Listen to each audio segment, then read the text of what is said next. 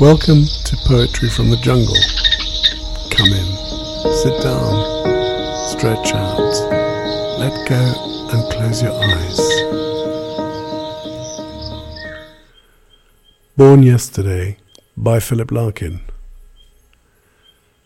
Tightly folded bud, I have wished you something none of the others would. Not the usual stuff about being beautiful, or running off a spring of innocence and love. They will all wish you that, and should it prove possible, well, you're a lucky girl. But if it shouldn't, then may you be ordinary. Have, like other women, an average of talents.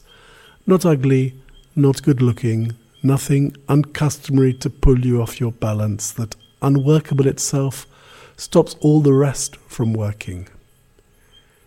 In fact, may you be dull, if that is what a skilled, vigilant, flexible, unemphasized, enthralled catching of happiness is called. That was a production for Poetry from the Jungle by the Salon Press.